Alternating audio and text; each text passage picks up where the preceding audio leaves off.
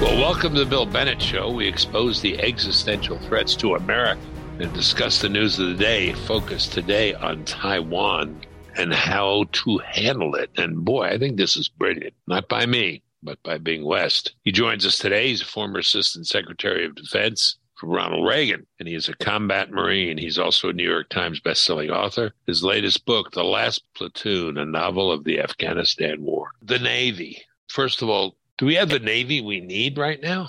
Physically, in terms of the ships, et cetera, they are in dire straits, and they need more ships. They just need a larger budget, period. In terms of the morale, because fight the way you are, and great faith and confidence in the submarine crews, great faith and confidence in pilots, and very mixed message about the surface line force and whether it has competence and zest that it needs.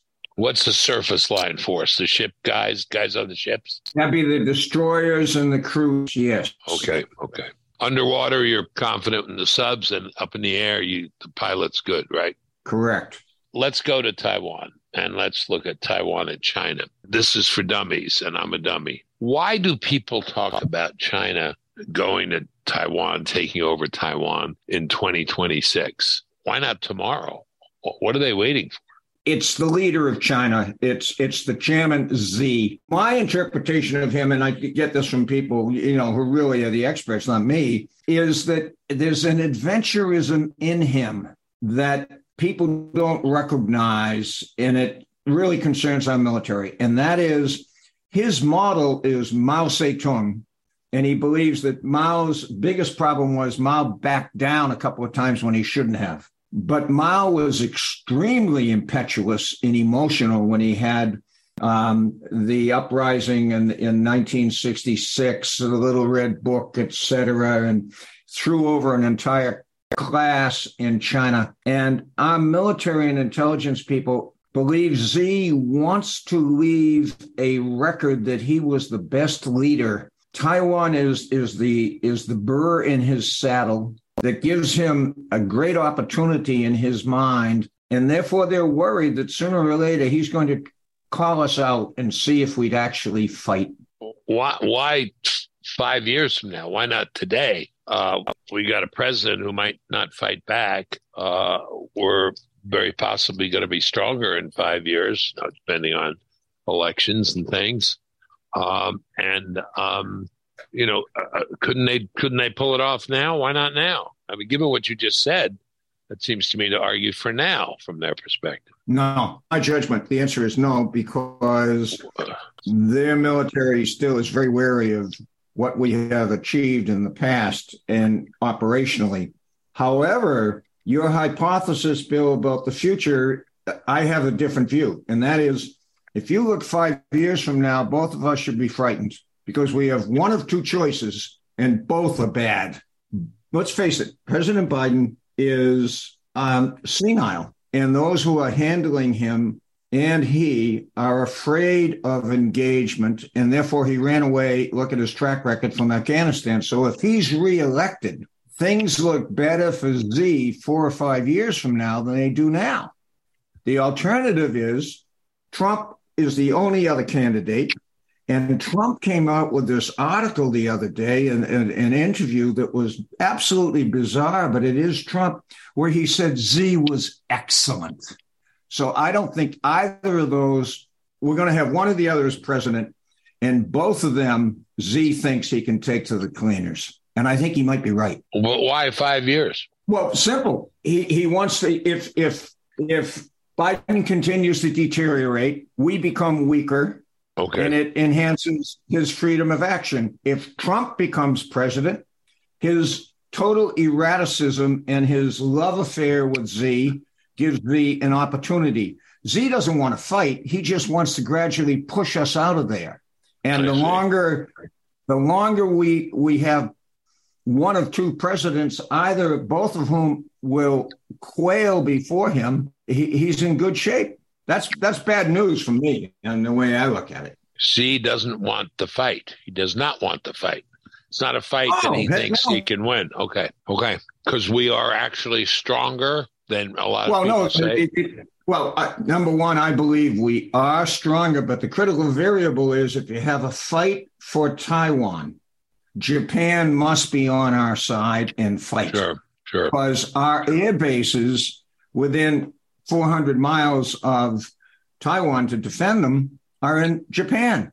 And if Japan says, no, we're staying neutral and you cannot use your air bases here, we're screwed. So that's a pretty good bet, isn't it? That's a pretty good bet, isn't it? Well, see, now you get to what I believe about war. Once you start down that road, the uncertainties are so mammoth, anyone should back away.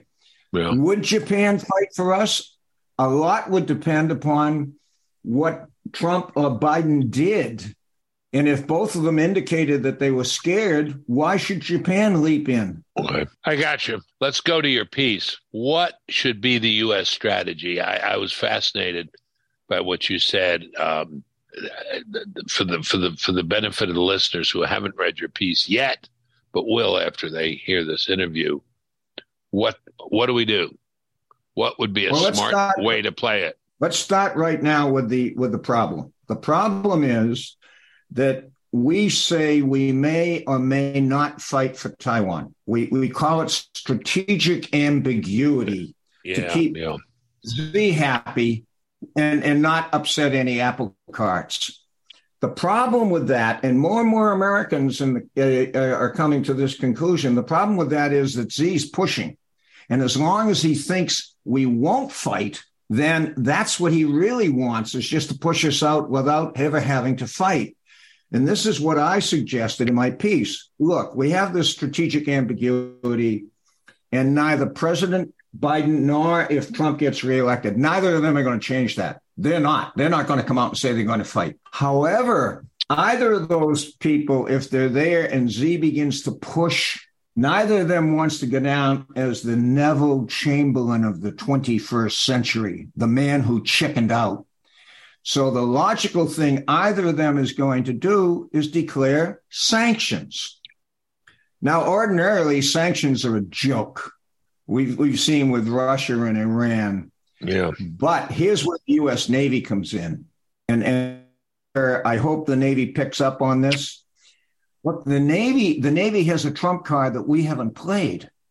The Navy, if you say a sanction, you mean, well, are we going to let Chinese ships and aircraft go everywhere in the world? And the president says, well, no, we can't do that. And then the Navy says, well, sir, then why don't we have a quarantine just like we did in Cuba in 1962 when Russia put nuclear weapons there? And the president says, okay. So we declare a quarantine until this whole matter of Taiwan is settled. That finishes China. Because if we close China off to imports and exports, they cannot sustain their economy for more than 6 months. We'll be hurt, but nowhere compared to them, because we can continue to trade everywhere because our submarines are so good. There is no way they can move, and they have no retaliation. We outclass them, Bill. We outclass them by so much. Xi would be stunned if it came to that, and he called in his Chinese admirals and said, why didn't you warn me about this? And they, very embarrassed, sort of say, well, we didn't think it would come to this. So if we begin to suggest, hey, we'll just quarantine you, we put out a card because of our Navy that Xi can't match. Tell me what it looks like. I mean, I guess that means explaining this great Navy and what we got. But what does the quarantine look like? Well, let me go. There are two different things happen. First, Xi can say that he's going to impose a blockade or a quarantine of Taiwan before he really moves against it. Just freeze them out. Stop all their exports of superconductors, chips, etc., and force them to come to his side. The president cannot allow that to happen. He has to say, if you do that, we are quarantining you. Second, Xi can say the hell with it. I'm pulling everything together and I'm attacking. But do you know in order to do that, we would know 30 to 45 days in advance because he has to pull together over 5,000 ships to attack. I mean, we're not talking about something small. We're talking about mammoth. At that particular point, the president is going to have to take some action. In either case, if he declares, we are not going to allow you to come out of your ports, we're going to quarantine, then we put our attack submarines in places at the key ports. They can't move. They do not have the capability of taking on our submarines. We're in a different class than they are. What does that mean? They don't have submarines to match ours, or they don't have surface vessels that can get everything.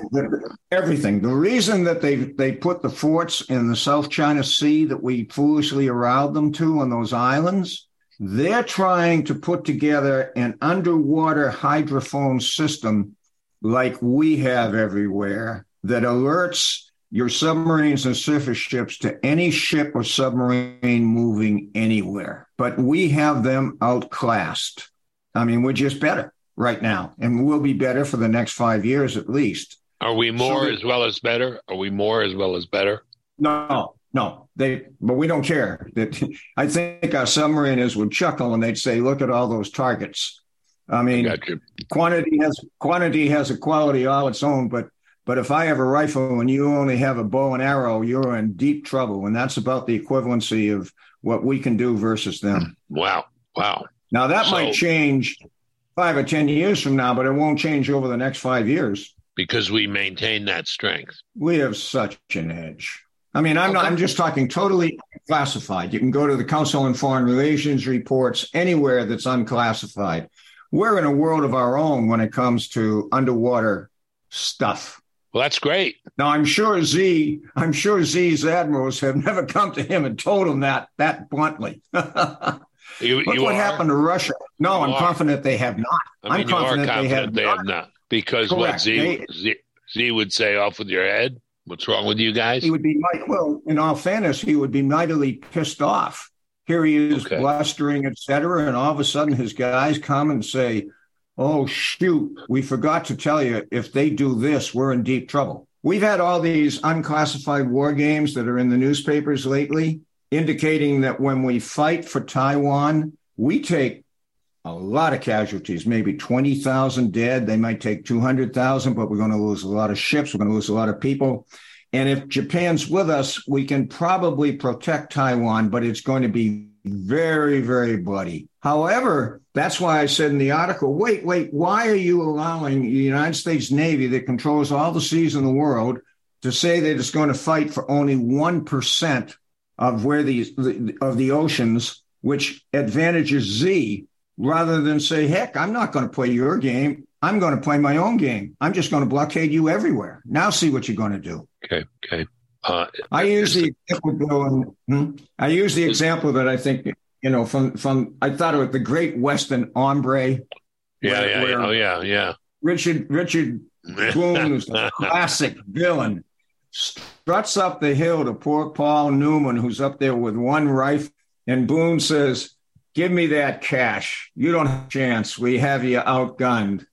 And Newman looks at him for a minute, and he said, well, how are you going to get down the hill? And all of a sudden, Boone says, now, wait a minute. And with that, Newman shoots him. So that, it's like Z saying, I got all this. And all of a sudden, the president says, oh, wait a minute. How are you going to get down that hill? Yeah. Does the current administration know about this idea? I do not know. I've been trying just to ensure that the Navy begins to consider it because it's what we did under President Reagan. This is the example of how it built up under President Reagan. Okay. If we go back to 1980, just before President Reagan was elected, the view was that the Russians, the Soviet Union, had a huge advantage in Western Europe. And we had to hold the line, but we were very worried that in a blitzkrieg, they could get across Germany and into France. And a group of us at the Naval War College and other places said, well, wait a minute, what about our Navy? And the administration at the time, under Jimmy Carter, came back and said, well, you're irrelevant. So I had done some war games at the Naval War College, And in every single case, Bill, once the war began, the war spread everywhere, and our advantages at sea became quite dramatic. And so I suggested to John Lehman, who became Secretary of the Navy for President Reagan, why not start scaring the Soviets by moving our submarines and our carriers up against their flanks where they have their bases? Lehman loved the idea. The president loved the idea. It was called the Maritime Strategy. And when Gorbachev, just at the time that he quit, said we can't compete with them, he had an anecdote where one of his admirals came into him and said, I need a lot more money for defense on our flanks. And he said, why? And he said, because of the United States Navy. And Gorbachev said that was one of the reasons he decided, I can't compete with these guys. They're everywhere. And we could do the same with China. Yeah, I thought that Gorbachev was worried about missile defense. He was. This was another, you see what I mean? This another worry. Yeah. It was just another arrow in the quiver. All right. So you're talking to Navy people, right? You can tell our audience. That whole thing is still up in the air. The president hasn't decided who the next chief of naval operations is going to be. He's holding fire on that. Okay. All right. Well, I hope you get through. I mean, I hope you'll talk to them, and I hope you get through. And I think this is a hell of an idea. And I am much more confident and feel much better about Taiwan, where I thought before I read your article, China's just going to roll over them. We're not going to do anything. And there goes Taiwan. Of course. And if you enable them to pick the time and the type of battle you're going to fight, they might be able to do it. My point is, you'd be very foolish to do that. Yeah. Have you talked to that? You're a Marine. Have you talked to that Marine chairman of the subcommittee on China, Gallagher? Sure. I've talked to Mike. Yep. I certainly have. He's a solid, Mike's a very solid guy. Yep. I like Mike. Smart guy too, isn't he? He's a Marine, so that should cover it. Some of your audience will take that one way. Other parts of your audience may take it another. And both parts of your audience might be right at the same time. Well, my younger son knew Mike, served with him. And he said, guy's off the charts, smart. So maybe not in the class of your boy, but pretty daggone smart. I'm very pleased with what I'm seeing out of him, except for all this Green Bay Packer stuff. But that's that's neither here nor there. What do you think of the Tuberville hold on all these promotions? I am on two minds, but the question is when you might have the right idea, but push it in such a way that it hurts your own cause, which may be what's happening to the senator. But on the merits, Bill, he is positively correct, and that greatly concerns me, much more than China, for the following reason. I think we're in about the 3rd century AD with the Roman Empire. It is decaying from within, but the legions can still hold the frontier for a little bit longer, and that's the analogy that I'm using here. Do you know that the biggest problem with recruiting is the exact opposite of what the National Security Council spokesperson, John Kirby? Yeah, he came out the other day and made the astonishing statement that the right to abortions is a sacred right in the military. Yeah. Where the hell did that come from? And the problem, and he said it's going to really severely hurt our recruiting if we don't allow abortion wherever they want to go or whatever. But the actual fact is the exact opposite. The great irony of this whole thing is that the military has gone very liberal woke, and yet the cohort that will not come into the military are the liberal woke. It's a great irony. There's a huge study that indicates for the last 15 years, they have what they call the propensity to serve. So if a recruiter goes into a high school, he's not looking at everybody. He has a checklist of certain kinds of men and women that are inclined, they have a propensity to serve if you can persuade them. That's remained stable for every single group, including Black male Americans, Hispanic male Americans, white male Americans, at about 15%, 13 to 15% of people who are graduating from high school. The one huge exception is a white male Democrat. That group, who are the wokeists, that group has dropped from a propensity to serve of 13% to 2%. Wow. The people who are no longer coming into the military are the white male Democrats. And yet, ironically, the Pentagon is doing everything to bend over backwards for them as though they're the ones who need the special treatment. And the silliness of it is, no matter what they do, they're not going to persuade those people to come in. So they're gradually antagonizing those who don't agree with that philosophy, and they're not gaining anything from it. It is really stupid. And listening to Kirby give you that crap about it's a sacred obligation of the military. The military is self-destructing when it does that.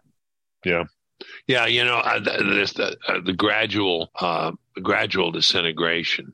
Was that what you said? Gradual disintegration or gradual? Yeah, discouragement. In any case, yeah. This is what Fox News Channel is saying, that by being so woke, it's discouraging your white Southern males, your Black Southern males, your Hispanic males in Texas from joining. Well, there are two different ways, though, Bill, if I could. Go ahead. The Pentagon argues that the data so far don't substantiate that. And they're quite correct. They're quite correct because the data are behind us, not in front of us. So it hasn't hit yet. So they're the kids who are still coming in. Good. The group that is not coming in is that 8 million white, there are 3 million white Democrats, males, who no longer want to serve. That's the cohort, 3 million, that accounts for about 25% in the past of all the volunteers. They're not coming anymore. No, I understood They're the missing cohort. I understood, but do you gradually weaken the resolve of the other groups, the groups that have remained steady, as the data shows, by talking the way you're talking? In my judgment, 100% yes.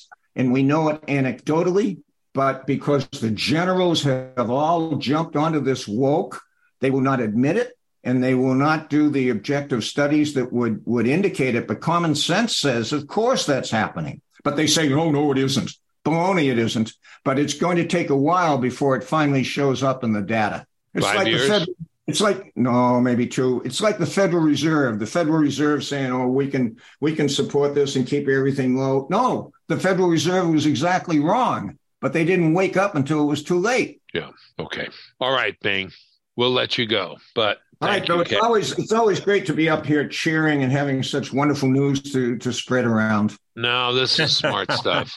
This is really smart stuff. Claude, did you want to say anything or ask anything? No, I think you guys covered the wide scope. I do wonder, however, because in your piece about Taiwan, you talked about the fact that it is possible that the same way China may not see a complete takeover of Taiwan as necessary, partial in victory. Do you think Russia sees Ukraine that same way, that it's not about taking the entire thing, but just wherever we say we won and we can back out, that they could claim it as a victory? Claude, I think you're absolutely correct. I think that is exactly the huge game plan that Putin now has. Put enough pressure on by starving other people and cutting off the sea lanes, which is a disgrace to our United States Navy, until finally Ukraine just has to hit some sort of agreement like we did in Korea in 1953, and Putin can indicate he got something.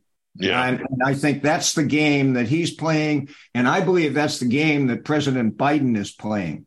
Biden is not playing to win. Biden is playing for a tie. Are we depleting our arsenal? Of course, because we don't have any damn arsenal because we've done away with it. Shame on us. But that's, Bill, why I said I think we're like the 3rd century of the Roman Empire. Our decay is starting from within, not from without. Mm-hmm. Is it also possible maybe China, we talk about why the wait, is it possible they're waiting to see how everything plays out with Russia just to see how far the envelope has been pushed, and they'll maybe try a little bit more or just exactly what Russia did? I think you're on to exactly, Claude, what the calculus of Z. Let's see how this plays out. He can see himself in a pretty strong position if President Biden is reelected or if President Trump is elected. So why he'd be sitting back there saying, well, let's just watch this. Let's just watch this. Okay. All right, Claude, don't ask any more questions. You're embarrassing me by being absolutely correct. No.